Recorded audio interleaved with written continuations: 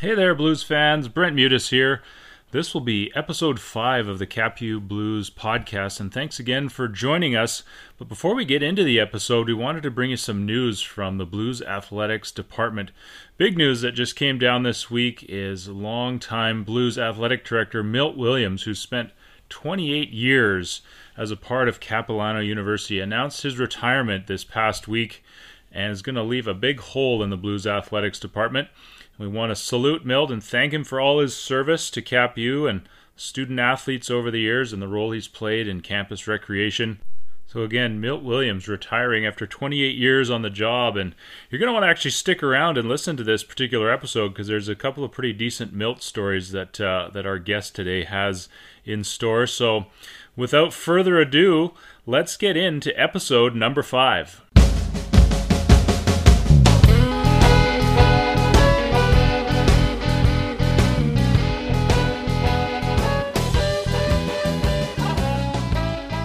All right, welcome to episode 5 of the Capilano Blues podcast, and we're so excited to be joined by our next guest.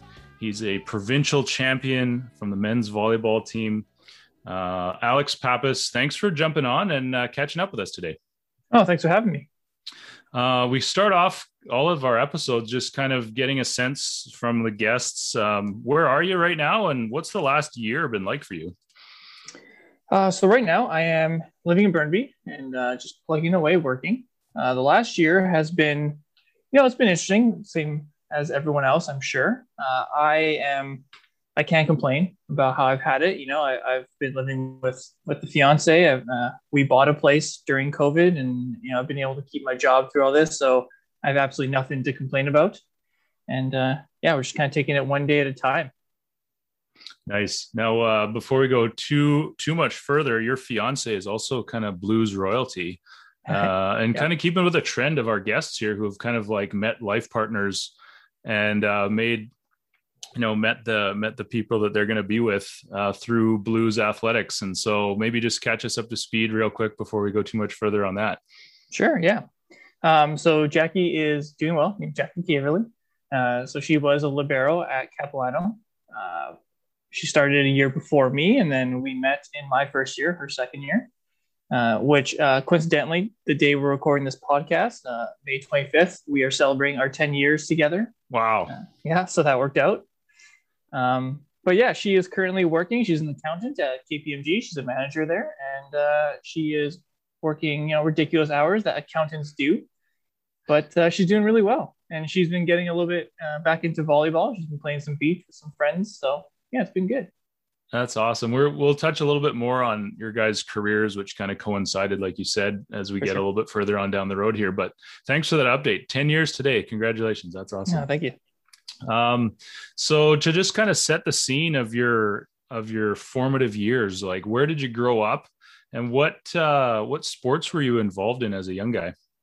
Yeah. So I grew up in Vancouver. I went to Killarney Secondary. And I played volleyball there every year from grade 12, but along the way, I was playing other sports as well. Tried to do as many sports as I could. I played on the rugby team for a year in grade 8, and then my mom came to one game and saw a kid get his arm broken, so no more rugby for me. But played basketball every year through as well. And basketball is actually my main sport. I was a lot better at basketball than I was at volleyball. But I was lucky enough to have some really good coaches throughout my high school career that really made me fall in love with the game. It wasn't necessarily my passion at the time. Like I said, I was a basketball guy, and I had one of those coaches who would chirp me for being on the volleyball team. You say, "Why are you wasting your time on that sport?" But we kept at it and kept playing. Coming out of high school, I wasn't a great volleyball player by any means. I actually never played a day of club in my life. I didn't even know what club was. So I started out with my more, I guess you can say, high performance volleyball career by refereeing. Huh. Yeah, I had some friends in high school who were referees at the time, and were pretty good referees. Invited me out to do a clinic, and from there I'd start refereeing, all over, and started learning more about the game, and started seeing this other side of the game. Because all I really knew was, high school volleyball. Okay, Right. Cool, that's it. Or maybe, UBC was floated in the background of, oh, you can go watch a game at UBC.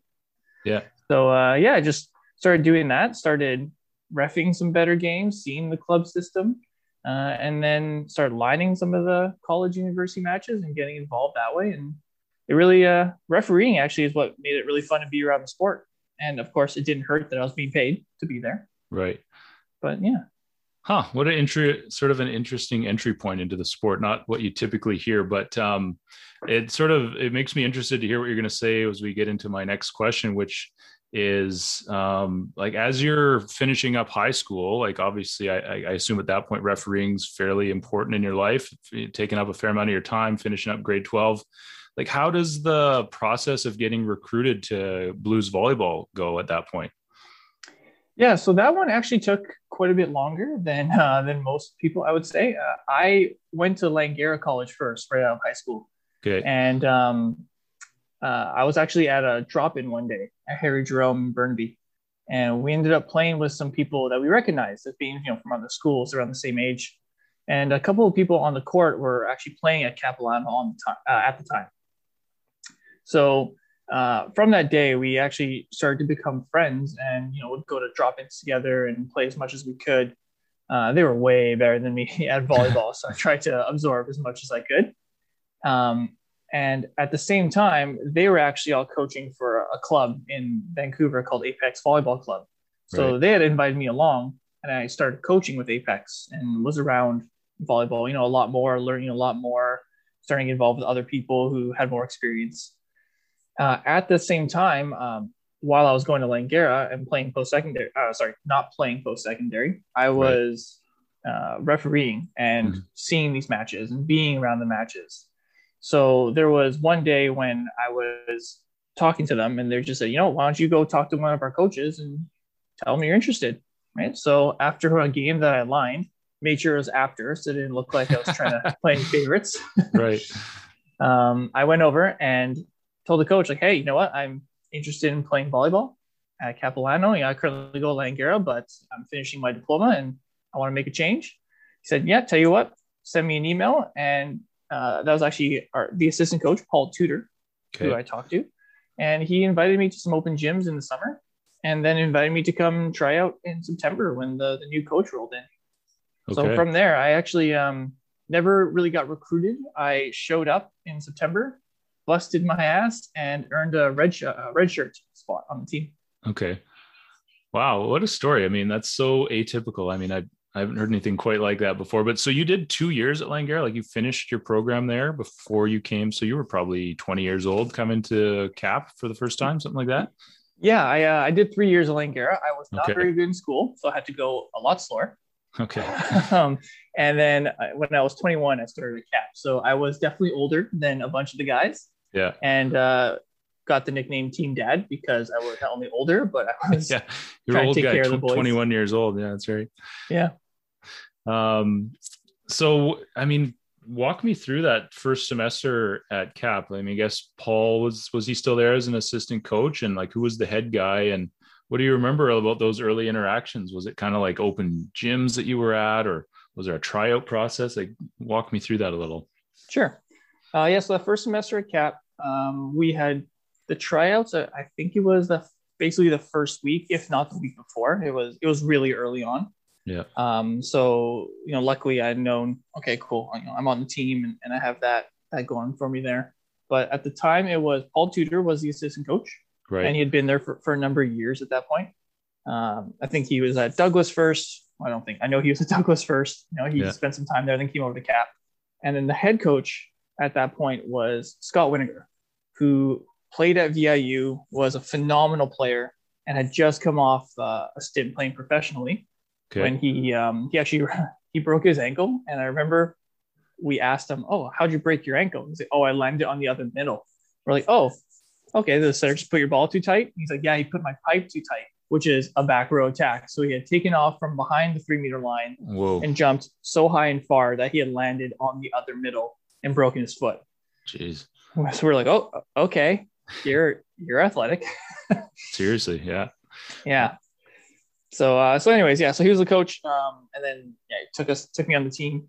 And that first semester was it was pretty interesting, that's for sure. I did not know what the commitment would be like, which I think is something that a lot of people coming out of school don't really understand. That post-secondary commitment level is pretty intense Yeah. when you're playing sports, right? So school definitely took a hit.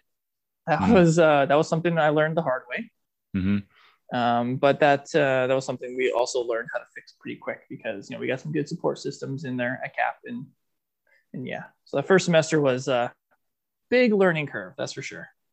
And now, did you come in with like an idea of what position you were going to be? Like, I think you wound up playing a few different spots on the floor, from what I can tell, looking at the rosters. So, did you have a good sense of what you were as a player, or did that kind of get defined for you? Yeah. So coming in, I had played middle my whole life. I'm only 6'1", so Right. in high school, you can get by in 6'1" as a middle. Sure. But I knew that going into post secondary, I wouldn't be a very effective player as a middle. Right. So when I had come to those tryouts in the summer, I told Paul Tudor, I was like, hey, I know I am a middle, but I'm happy to play middle if we need middles in practice this year, but I'm trying out as an outside. Yeah. So I basically just made the switch and just tried to pick it up as I went. I hadn't really played outside very much before that. Maybe sometimes I would drop in, which, doesn't count too much. Sure. But so I just tried to pick it up along the way. And I was just committed to playing outside. I just did not want to be stuck in the middle anymore. Right. Yeah. Well, because I think you wound up making your mark kind of more as a defensive player and as a lead, right? Yeah, absolutely. We made that change pretty early on. Well, pretty early on when Nathan was there. Throughout my career at CAP, I actually played, like you said, almost every position except center. I did something in practice that was not my position most of the time, just because we were short guys or whatever it is. Mm-hmm. I was always really good at a lot of positions. I was never great at one. Uh-huh. So it was kind of like, all right, just throw Pappas in there, we'll be fine. So for years I was playing the outside position, but then also, would play some middle position stuff, some right side hit or whatever it was. And then Nathan rolls in and we were practicing. I think it was the second week of practice and we were attacking. And like I said, I was never great at one position. So I was never that, the horse. I was never the go-to, give this guy the ball, he'll get us a kill. Yeah. So of the outside attackers that we had, I was the worst at getting the kills, but of the rest of the group, I was the best at passing the free balls. Okay. So by default, he's like, all right, you're my libero now. We need people to pass free balls. You're that guy. Let's go. Right. And then they traded me. Yeah.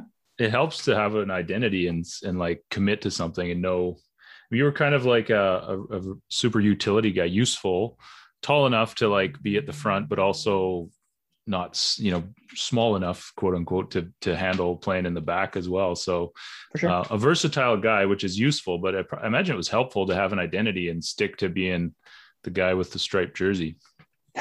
Yeah. Our good old soccer jerseys. Yeah.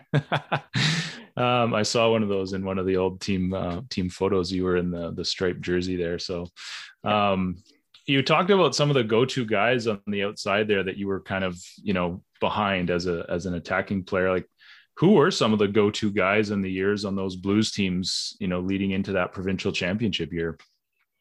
Yeah, I think, one of the best players that we had in the league for sure was Dan Keverly. What's that name again? Yep, it's going to be my brother-in-law next year. Right.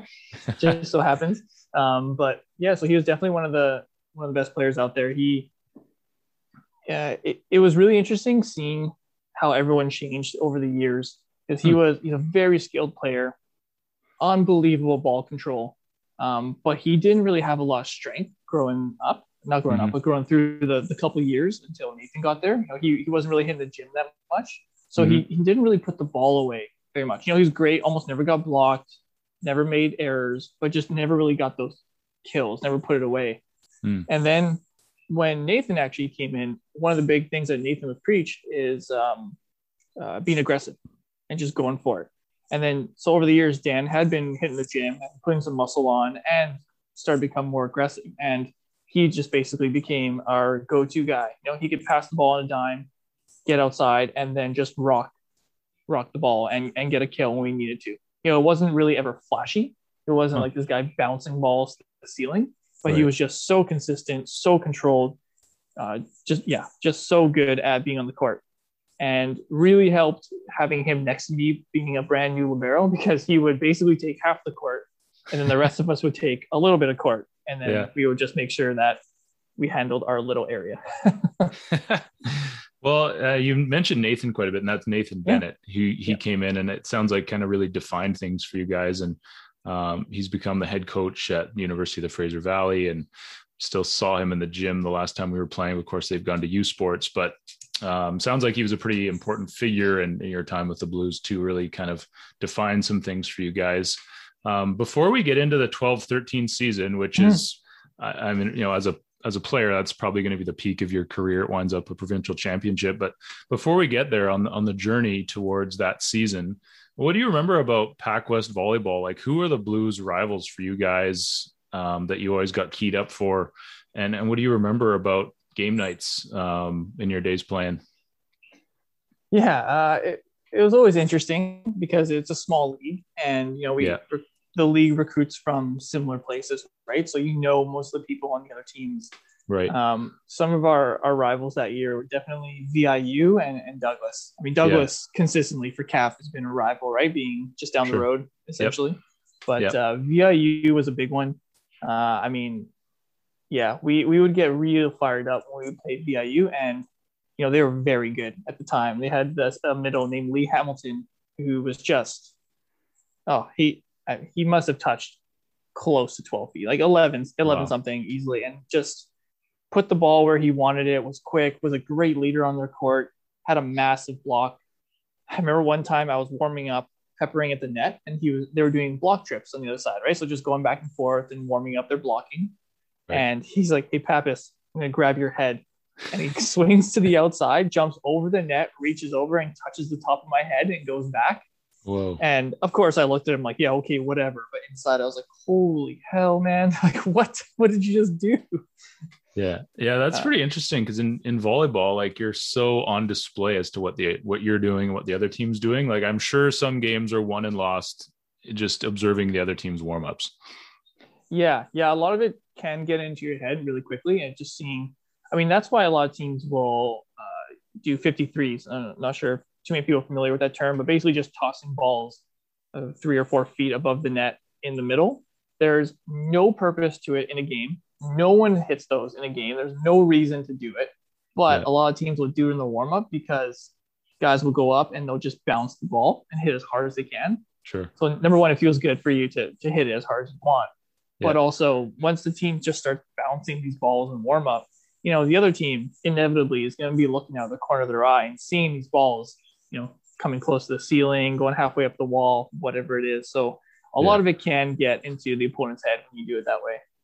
Yeah, so I was just sort of thinking of that scene you described Lee Hamilton from VIU being able to do what he did at the net, like that's and to like specifically call you out and demonstrate, like sort of call his shot Yeah. like that. Like, yeah, that's a little bit of a mind game right there, isn't it? So, Yeah. but yeah, I love hearing about the rivalries and it's similar to this day. VIU remains a strong program. Douglas, Mhm. some of our best nights in our gym have been Douglas games because inevitably fans come from their side, and there's always a pretty good turnout on our end, and it gets pretty rocking in the Blues gym when you get a few hundred people in there. So yeah, some of our best nights have been games against Douglas. And I guess as we talk about your 12-13 season, I mean, what do you remember about that year? I looked it up. You guys went 15-9. Mhm. Yeah. I think we're tied with the third place team, who must have had a tiebreaker against you because you wound up being the number 4 seed going Mhm. into the playoffs. But like through that, like, do you recall in much detail how that season went? Was it up and down? Were you guys kind of like win 2, lose 1?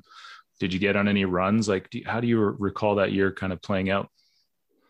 Yeah, it was a bit of a rough start for us. I mean, essentially it was a new team. We had our core guys like Dan Gaverly, me, Alex Harbelius, Ben Ricketts, Spencer Mm-hmm. Kite. Just the guys that came back year after year. Mm-hmm. But when Nathan came in, he basically redesigned what we were doing. Right, wanted to run things a lot differently, teach us some different systems. So it really took that first half of the season to even get our systems down.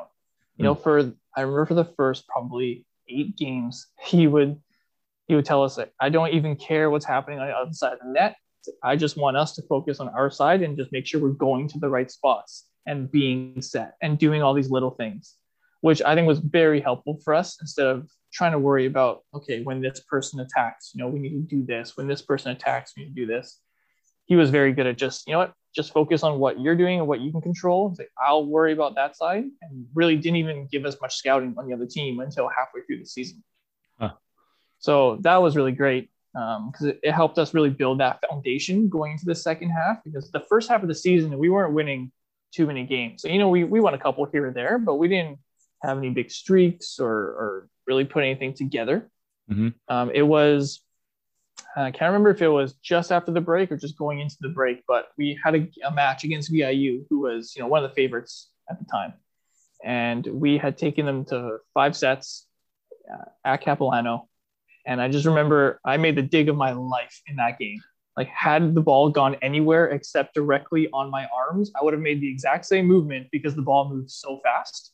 Right. So it would have either shanked it, I would have just made that movement and it would have gone past me. You know, it was just perfect scenario of ball came right to me and I made the absolute dig of my life on Lee Hamilton.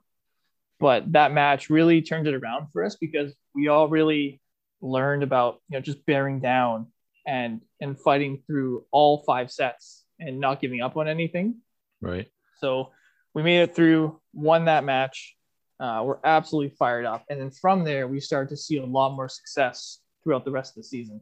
So we started to win more games, a lot more confidence going in. And one of the biggest things that happened for us that year that really helped us going into provincials was we beat Douglas in the last match of the season. Right. So the Friday night, they had beaten us, I believe. It was a while now, and I forgot to check. But yeah, no, you're right. You're actually, I'm looking at it right now, and yeah, you guys had a home and home. They got the Friday night, but then the next night was, I guess, at our gym. Yeah. Anyway, yeah, go ahead. Sorry. No. So yeah, they had won that Friday night, and that Saturday night, you know, I don't know what it was. I don't know what we pulled together, but you know, everyone just kind of stepped it up another level, and we won that match. And that was pivotal for us because going into provincials, you know, we had this win over Douglas. We had this little mental edge that, yeah, they can be beat because we had lost every game to them earlier that year, right? We haven't won a single match against them. So that was huge for us to get that win. So I guess to answer your question, you know, we weren't too big on, you know, there weren't some huge streaks. We weren't on giant rolls, but that second half of the season, we definitely started to put wins together and start to do a little back-to-back winning and figure it out. So that was huge. So when you think about peaking at the right time of the year, it sounds like you guys were trending the right way going into the playoffs, PacWest playoffs as the number 4 seed. Do you recall the mindset of the team or how you guys felt? Did you guys feel loose because you weren't the favorites, or did you guys have some internal pressure because you guys felt like you were coming on? Do you remember the collective mindset there? Yeah. Throughout the year, we all, you know, we had a little bit of pressure in the back of our minds because we had a couple of rough years throughout the PacWest. You know, like a lot of us have been together for 3 years at this point, and we had that in the back of our mind of just, you know, we weren't a very successful team. So throughout the year, we always had that in the back of our mind. So there was that pressure that we're putting on ourselves. But this is something that we took away from Nathan. And that was, he would come in, and one of his biggest things that he would preach, along with being aggressive, was being professional, both on and off the court, which was massive for us. And to this day, I still think that that's the biggest difference between the very successful teams and the teams that are just good, is that professionalism off the court. Right. So having us really take care of making sure we're on top of our school, making sure we're on top of our weightlifting, making sure we're taking care of our nutrition, hydration, you know, like that bucket of ice that lives in the sportsplex is always out there. And if you're not using it, you know, you're in trouble. Yeah.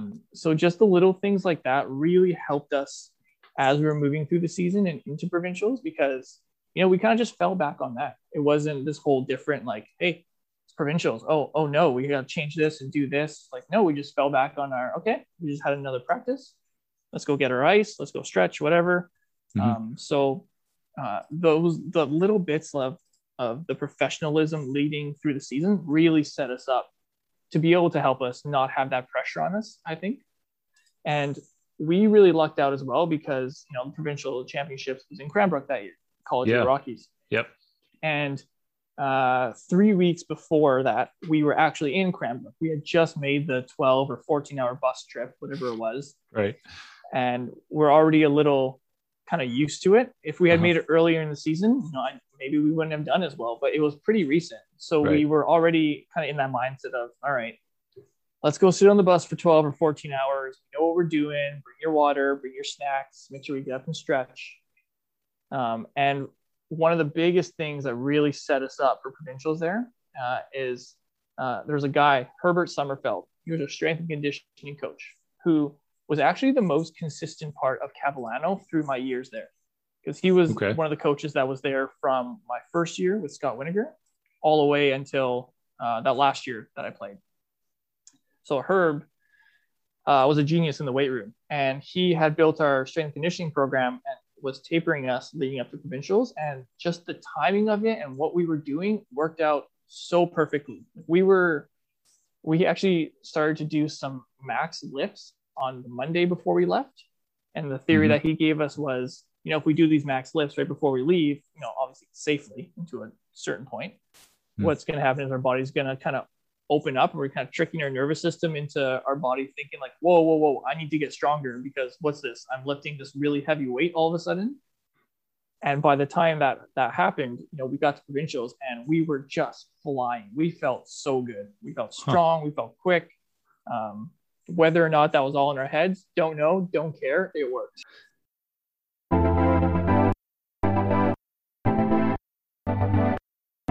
Real quick, just a friendly PSA reminder for all your Blues notes and news.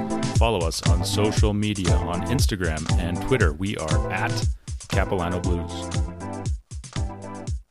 That's such a neat reflection. Thanks for sharing that story. Like it takes more than just the players on the court and the coaches and like the team approach and your strength and conditioning coach.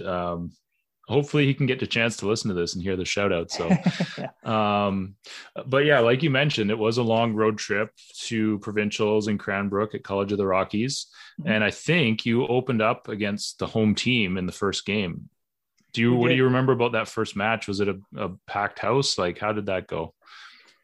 Yeah. So whenever College of the Rockies had hosted someone in Cranbrook, their gym was packed. Like they had a great community behind them. They were always really supportive of the team there.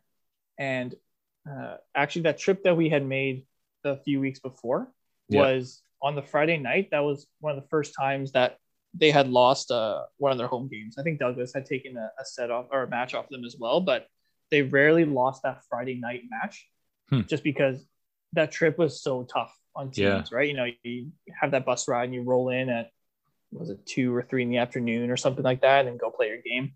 Yeah. So when we were there for the first match of provincials in the quarterfinal, their gym was absolutely packed. But we also had that little mental edge on, like, we've done this before. I think we showed up on the Wednesday, if maybe the Thursday, we showed up a little earlier than we normally would. Sorry, I think the game was on the Thursday, so we must have showed up on the Tuesday or the Wednesday. So we showed up a little earlier than we normally would, to get recovered, to have a good night's sleep in the hotel and make sure we are ready to go for them. So we came in, really without any disadvantage because, we had that extra day and we had made that trip recently and we were feeling great, like I said. So going into that, there's a lot of energy in the gym.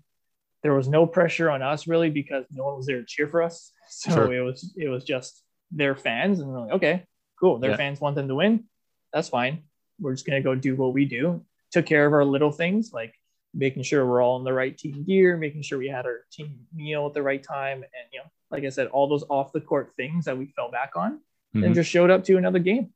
We just played volleyball. Yeah. I appreciate the reflection. That's a really interesting story, but like also, that can be a tough way to start a provincials against the home side, but you kind of just rolled with it. And seems like you had such a defined routine that nothing really phased you guys. It just fell back to your fundamentals, fell back to your regular habits. And that seemed to give you guys a lot of confidence. So you get through that first set and straight sets against a big crowd, probably. And you find yourself in the semifinals now against a Douglas team that's the number one seed.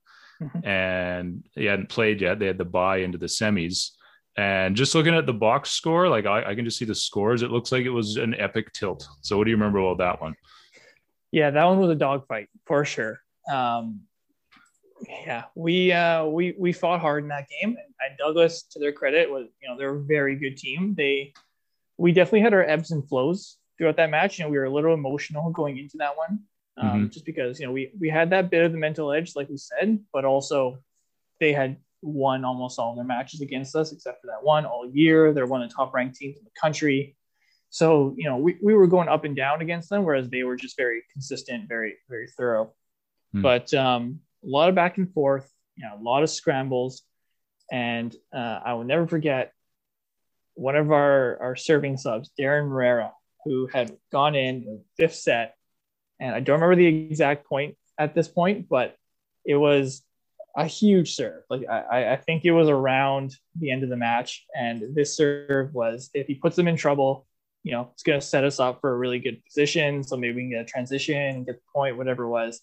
Instead of doing that, he goes in, puts in a standing float serve that, like, if you drew it up, you couldn't have done it better. Coaches in volleyball always say serve the seams, make them make a decision, cause confusion.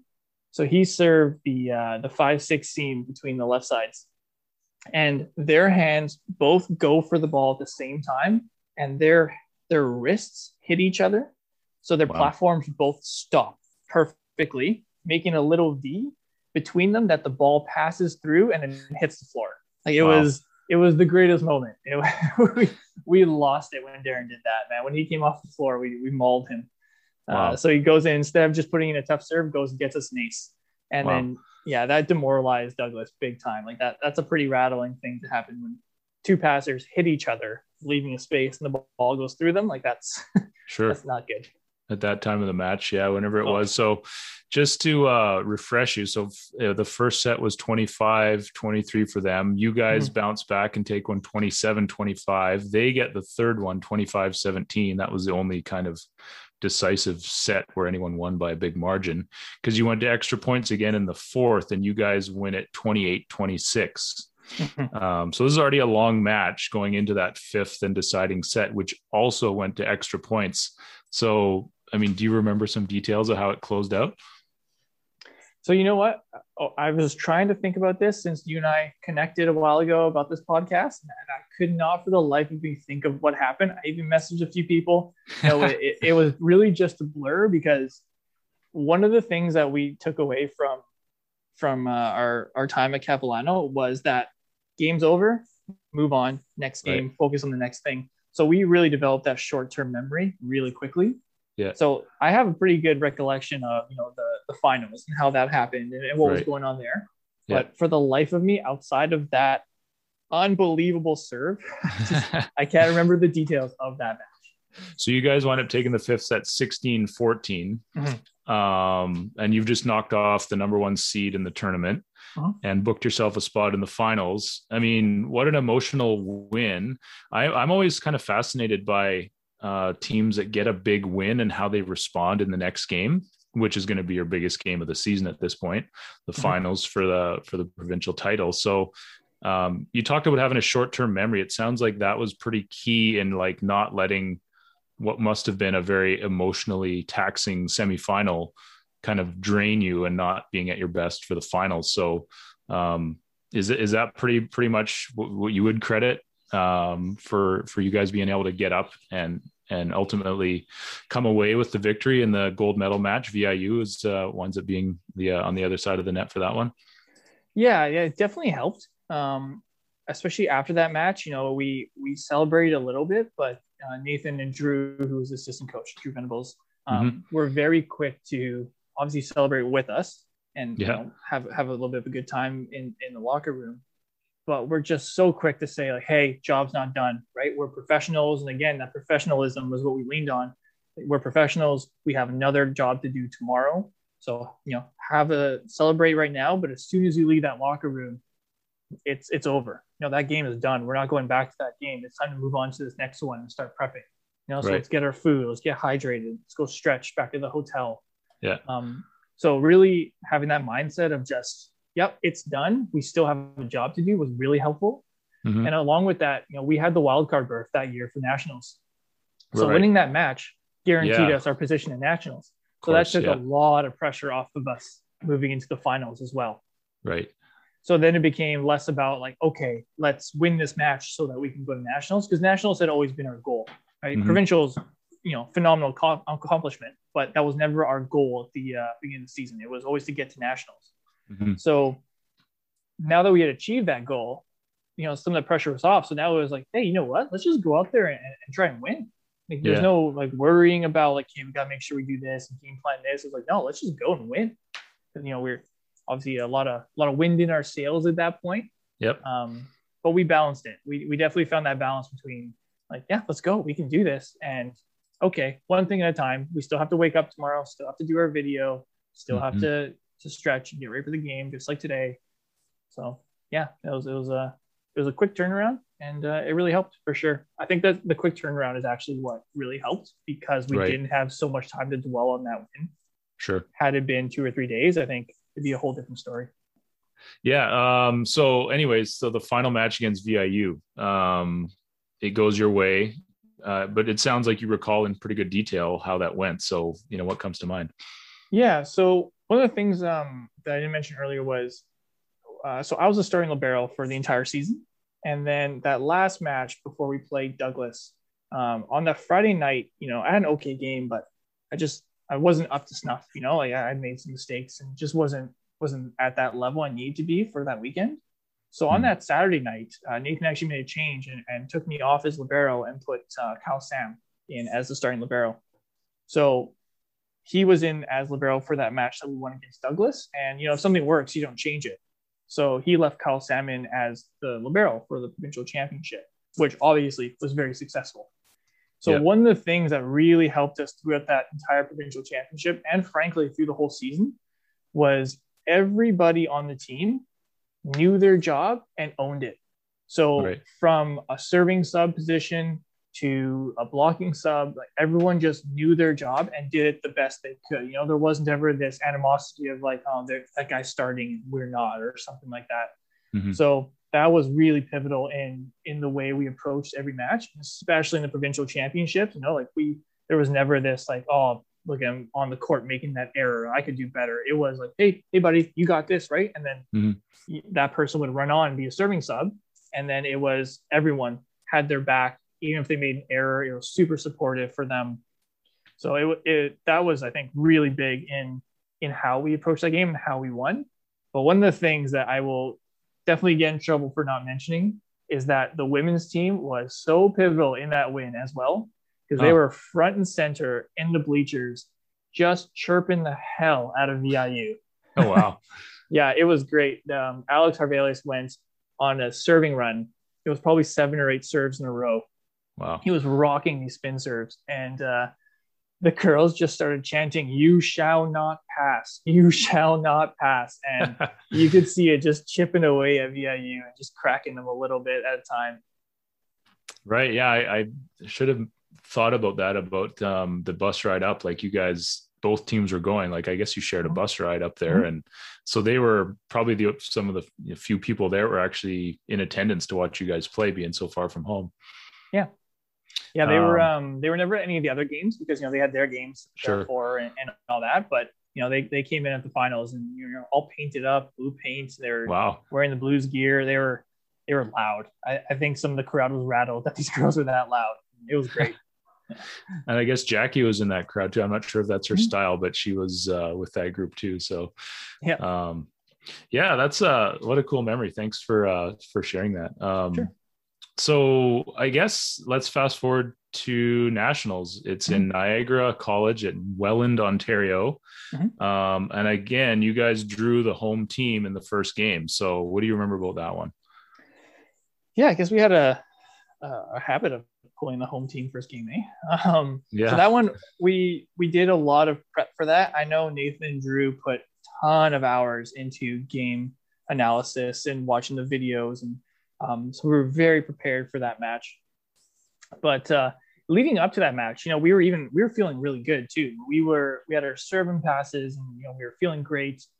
Guys were loose. Um, we came in with a lot of confidence and excitement, and a really good week of training after flying in, because it's brand new to us. We hadn't flown across the country before to play. Right. Time change, all that stuff. So leading into it, like it was really good. I think we were set up really well to win that match. Mm-hmm. And at the end of the day with Niagara, I mean, obviously they had a great showing of fans there, and their fans were great. And Niagara is a good team for sure. Mm-hmm. We just didn't execute. We just didn't do what we needed to do. And I don't know if it's nerves. I don't know if we just made the errors like people make errors, but we just didn't put it together the way we had planned to. And Right. it showed. Then Niagara took it in 5 sets and beat us out, and then moved on. Yeah. That's a tough one. Obviously a bitter pill to swallow, but thanks for being candid about how that went. Yeah. You guys set yourself up for success, and in a win or go home situation, that can be how it goes on the day. Right. So yeah, for sure. But getting a cross country flight and the experience of playing in a national championship, that's not something that very many college athletes get to experience. So I imagine that, still ranks pretty highly in your list of top memories. Oh yeah, we definitely had some great times leading up to that match. I mean, even after, obviously we weren't very happy with it, and we were very competitive. So, we were not happy, like I said, but we took it hard that we had lost. But I mean, leading up to that, we had some good times. Conveniently, I know Milt is retiring soon, which is public knowledge now. So Milt was one of our chaperones there, driving one of the bands. And okay. I got a couple of Milt stories that I have to put in. Yeah, bring them on. Since he's heading out. Yeah. So we were doing a serve and pass, just like a casual little hour on the court, just getting loose in the morning. And most of us were lined up on one side, just putting in some serves while the other side pass some balls, hit some balls, whatever it was. And behind us, we hear this weird squeaking noise. So we look back, a couple of us, and then behind us, there's a little set of bleachers.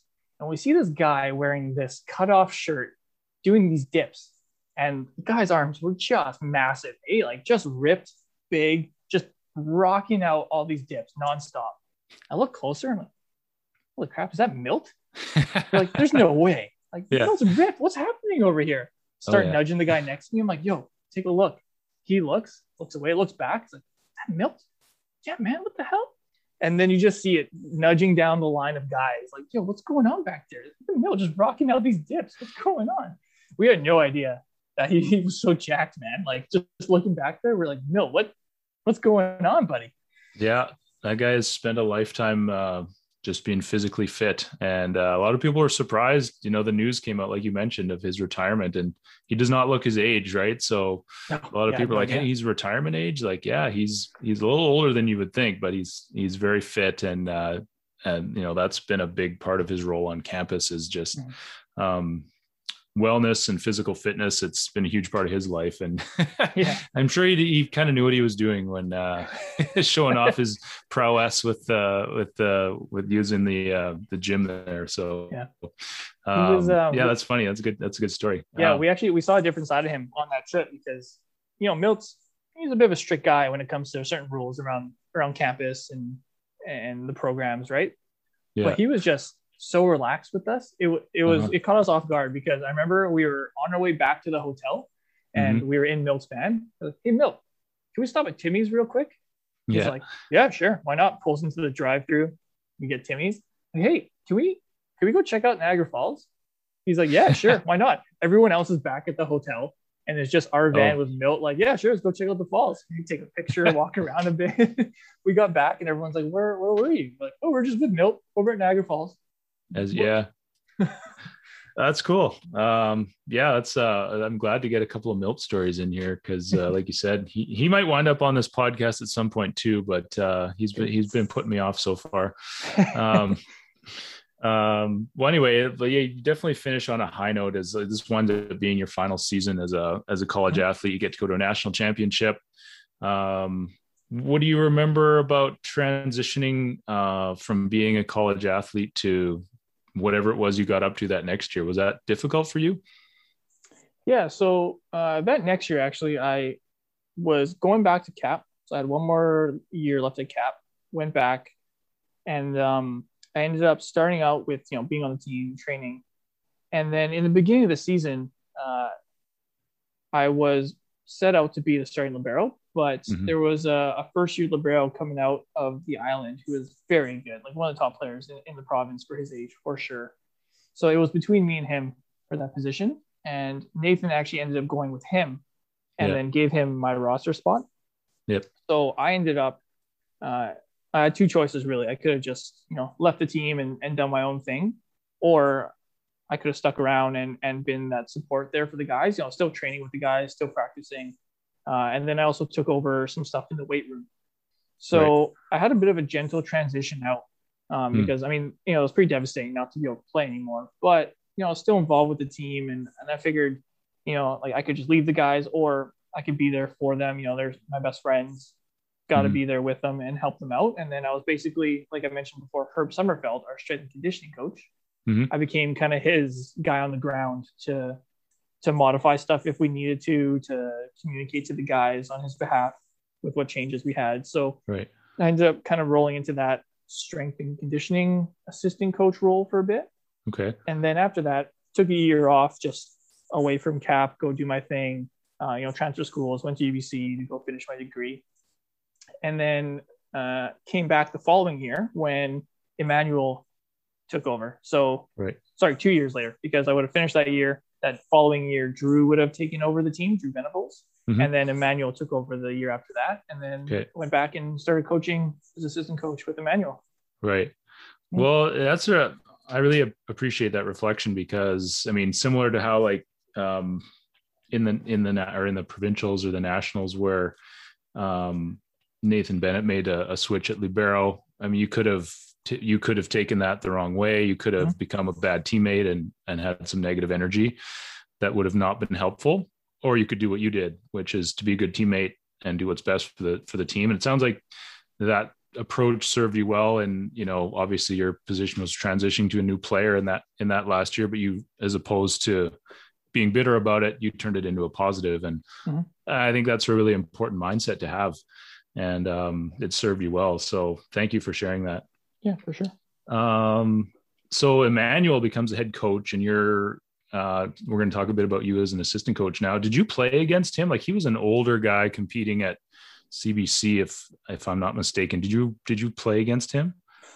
Yeah, I think 1 year we overlapped from what I Okay. remember. Yeah. He's an unreal player.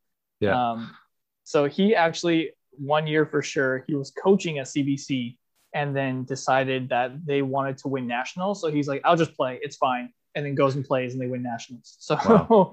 I think we played against him that year. But yeah, it was interesting going from playing against each other since we really knew we didn't know that much about each other, but we knew, like you could tell Sure. when you play against each other, kind of what personalities come out on the court. Sure. So that was nice because we had that kind of connection there, and he needed an assistant coach that was experienced at CAP, and Hmm. yeah, it just kind of worked out. He gave me that phone call. I was like, hey, I know you know the program, and I want your help. And there we go. Right. So that first year coaching was at 15, 16? 16, 17 within the 16, first year. 17? Yeah, Okay. So just to put it in perspective, up into our last season, I think that was Simon Friesen's second year playing. that would have been Simon's first year. Was Emmanuel's first year actually. Okay. So Okay. Emmanuel recruited him out of school. Right. Yeah, I know the two of them obviously are pretty close and had a Mhm. connection. And Simon obviously is going to go down as one of the best to ever play for the Blues, Mhm. and finished his career with a national championship. I don't know if there's anything you really want to. Do you really spend some time talking about being an assistant coach, or successes or failures or reflections you have about being an assistant coach, highlights for you in that from those few years? Yeah, sure. I'll talk a little bit about it. Yeah. Yeah, like I think 3 seasons you wound up doing it. Like, what was rewarding to you about it? Just seeing development or like team success? What did you take from it? Yeah, I think the best part about it was one, getting a lot closer with the other coaches. Yeah. So throughout the years that I coached, there was a couple that came through, but it was Emmanuel Dengesi, Taylor Hammond, and then Ben Ricketts was there for a year or two, and then John Dela Cruz was there as well. He helped us out. But just getting a lot closer with them, and it was really interesting learning about Emmanuel's point of view, because he had played at a national level years ago, right? And then he took quite a bit of time off, then came to Pac West and got Rookie of the Year at like 25 or 26 years old, whatever it was. Right. So he had a very different view of the game, especially he played in Cameroon, and their style of volleyball is very different than the Canadian style, at least, in those years that he played. So it was really interesting seeing that, and then really learning about kind of the balance between what the school and the athletic department are asking of teams versus what gets to the players.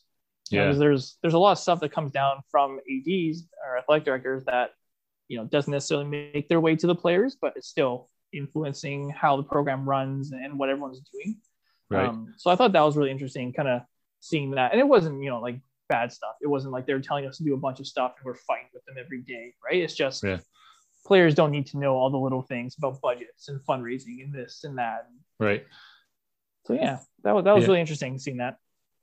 Yeah, well, it was interesting to me to see that, like, a couple of the players that were young guys in the years you were coaching, talking about Simon, Jacob Hopkins was a key member of the national championship team from 2020. He was a first year player. CJ was on the national championship team, played that season. I think he was similar in that he started as an older athlete, but he was on that team. And did you take some special, like, I'm sure you followed along and noticed when they won the national championship, and there's a handful of those guys that were players that you coached, so you can take a little bit of pride in having had a bit of influence on those guys' careers. Yeah, definitely. I mean, these guys, I was lucky enough to coach a lot of them when they were at Apex Volleyball Club. Right. So some of those kids I had known since they were 16, 17 years old. Yeah. So they came in, played at Capilano, and then even afterwards when I left and they won that national championship, it was really great to see that they had made that journey from coming from this Vancouver club that isn't really known for producing champions to really embracing what it takes to win and understanding that there's so much more to the game than just showing up and playing. And so seeing them really take that and run with it, it's fantastic. And a couple of those guys have moved on to play youth sports now as well. And just seeing them continue to develop is, it was really, really fantastic to be a part of that journey. And it was nice because they knew me really well. So they got along with me real quick. And it was, I had to remind them once in a while that we were not friends, that I was the coach, which sometimes was hard to do because, man, they're a funny bunch of kids. Like, just some of the stuff they did that we cannot share in this podcast was fantastic. Oh man. Well, and if Justin Yee is listening, I'm talking about that, Justin. I hope he hears that. Justin is a guy I've had a chance to meet. He's been really supportive of the program. He's transitioned on to UBC, and I see him at the last time we were playing, which feels like a long time ago now. And it was, I mean, seeing him at the gym, and just a great individual. So yeah, hopefully this gets to him. Hopefully he hears that, but we should really catch you up to the present day. You really live a volleyball life, and you're working for Volleyball BC. Maybe you can just break us down what your role is, and maybe talk about what you would do under normal circumstances, and if it's pertinent, like what you've been doing the last year. I know indoor sports, there's been a lot of restrictions. So maybe just bring us up to speed with what you do nowadays professionally. Sure. Yeah. So like you said, I do work at Volleyball BC. Currently, I'm the manager of operations, which essentially means I'm directly responsible for all of the Lower Mainland youth events that go on. So your club tournaments, your clinics and camps, your beach tournaments, high school events, pretty much anything youth related. I am responsible for in the Lower Mainland. And at the same time, I lead a team of regional managers, which are responsible for the same thing out in the Fraser Valley, the Okanagan, the island in the north. They also have a little bit more on their plate than just this youth stuff. But so that's my team there. And in a normal year, we'd be running massive club tournaments, provincial championships, running these big beach tournaments with a couple hundred teams throughout the weekend.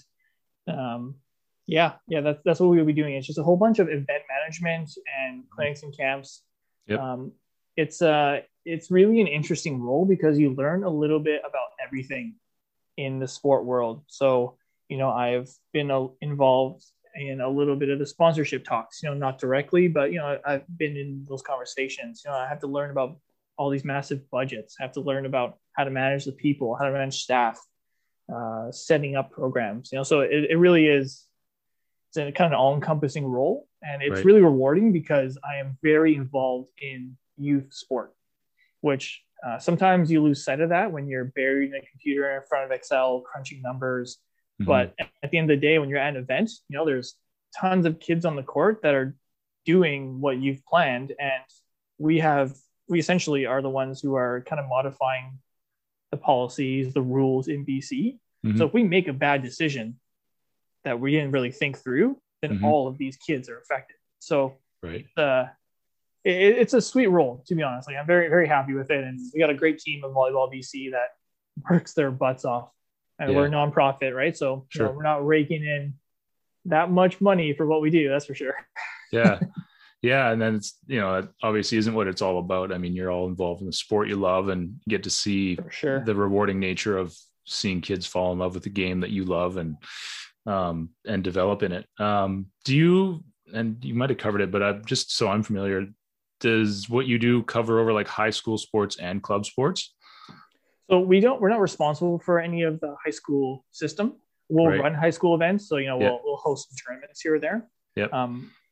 One thing we do sometimes is we'll go to the high school provincial championships. Usually the boys one, they'll ask us to come out and we'll help run it. So we'll just, help with the scores, coordinate things like that, while the, tournament committee does all the actual decision making.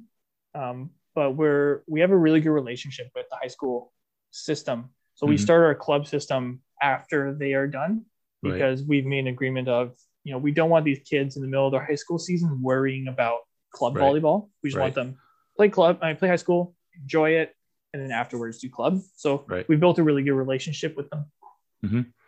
Yeah, that's an interesting line to straddle. And I hear different things about club teams versus high school teams. And in basketball, I know that it can be controversial, like which is best, like is one detracting from the other. It sounds like you guys have managed to toe that line pretty effectively. Yeah. We've had some really great people running the system for quite a while at Volleyball BC, like Adrian Goodmurphy, who's my direct superior, has been running it for the last 8-9 years and has been really big on making sure the club system is a quality system that people want to play for, but also has the options for other people who just want that more recreational side of it as well. Like you kind of alluded to, like with Basketball BC, there's that stuff going between like, hey, which one is better? Is it club? Is it high school? Which one should we do? And at the moment, traditionally, volleyball club is looked at as being a little more higher level than high school.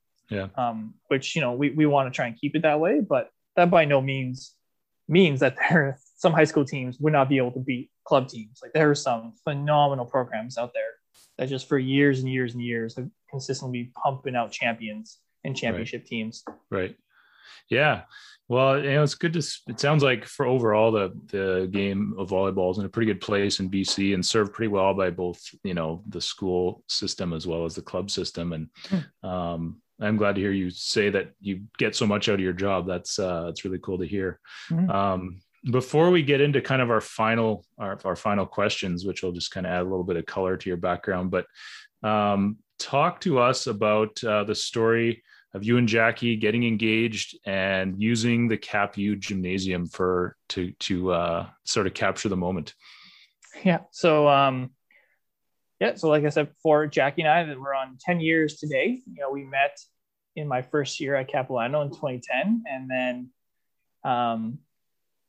I became very interested in Jack. She was not into my shenanigans. It took about 6 months for her to really change her mind and go out on a date with me. She's a very driven person, right? So she has her priorities set. So staying out late, making bad choices, all the things that I thrived in were not really her cup of tea. So I definitely ended up making some lifestyle changes after I started dating her. Right. but it was all worth it. So in 2019, we went on a trip to Greece, Greece and Italy, which is going on vacation. And I am Greek, so it was nice to go back to Greece. Yeah. And on the second day of the trip, which I to this day think was very brave of me, because if she had said no on the second day of our 20-day trip, it would have been very uncomfortable. Right. Well, you're 8 years in at that point, so yeah, I wasn't making too much of a risk here. Yeah. But anyway, so we were kind of in Santorini, and we took this hike earlier in the day from kind of one town to another, and I had the ring with me in my backpack, and it was just driving into my back the entire time, because I was not about to leave this thing in the hotel. But also I couldn't leave it somewhere where if she needed to go through my bag, it would just pop out of her, right? So had this ring driving into my back the whole time. On the walk or on the hike, found a nice spot. Later that night, we went back to that spot. And at sunset on Santorini Island, I dropped down on one knee and popped the question, and she said yes. And then we carried on our vacation. Beautiful.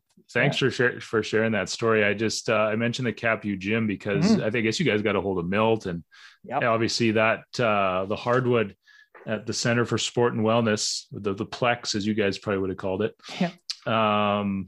You guys brought in a photographer and kind of really just created a memory, I guess. Yeah, absolutely. I mean, no secret that Capilano was a huge part of our lives, and without Capilano, we wouldn't have met. So Jackie and I wanted to at least take some pictures at Capilano. We actually ended up walking around some of the little trails and the paths between buildings on campus and taking some nice pictures out there and the trees. But we really wanted to get at least a couple shots in the gym. Right. And our photographer was very excited to have an entire gym to play with the colors and the lighting. And so, I shot Milton an email and asked, hey, can we come in? Like, we're happy to rent it if that's the way we need to do it. And he said, no, don't worry about it. Just said, here's a time when it's empty. You can come in between these times, no problem. Yeah. So we just showed up and took some pictures. Yeah, commemorated it. It's actually on my desktop right now. I'm looking at it. Beautiful. Yeah, I know that Chris Rayside, my coworker, I think got a hold of some of those, and you guys were okay. I think those made it onto our Instagram feed at one point and got a big reaction. So super cool that you guys were able to do that. And thanks for sharing the proposal story too. That's super cool. That's a good one. But yeah, as we draw to a close here, I just wanted to ask you some questions to get a bit of a sense of your take on some things as a player, but also what you do in your personal life. So I guess I'll start off with what was the biggest crowd you played in front of, or maybe the best, most energetic environment you played in front of? So I think the best one we played in front of was the one against BIU in the finals at provincials. That was definitely the best crowd because it was, well, I mean, all we could hear was our women's team screaming. Right. So that was fantastic. But the bleachers were still packed, and people were just excited to see good volleyball because we didn't have that many fans there. VIU didn't have that many fans there. So it's just a bunch of people who just want to see good volleyball. So they would cheer for all of the good stuff that happened on the court. So that was great. Cool. But the biggest one, though, was definitely when we were playing that last home game against Douglas. Okay. Like the bleachers were just packed that night. It wasn't the loudest, wasn't the most rowdy crowd, but I think that was the most people we had played in front of. Did they have the seats out on both sides? It wasn't both sides. No, it was just the side that we currently do, the one without the chairs. Right. Okay. That was full, though. Yeah. So yeah, that must have been it gets loud in that gym. I've never seen it completely full up both sides, but I know it doesn't take much to get pretty rocking in there. So yeah. Best player you played with or against? Yeah, it's got to be probably Dan Caverly. He just such an all-around stud on the court.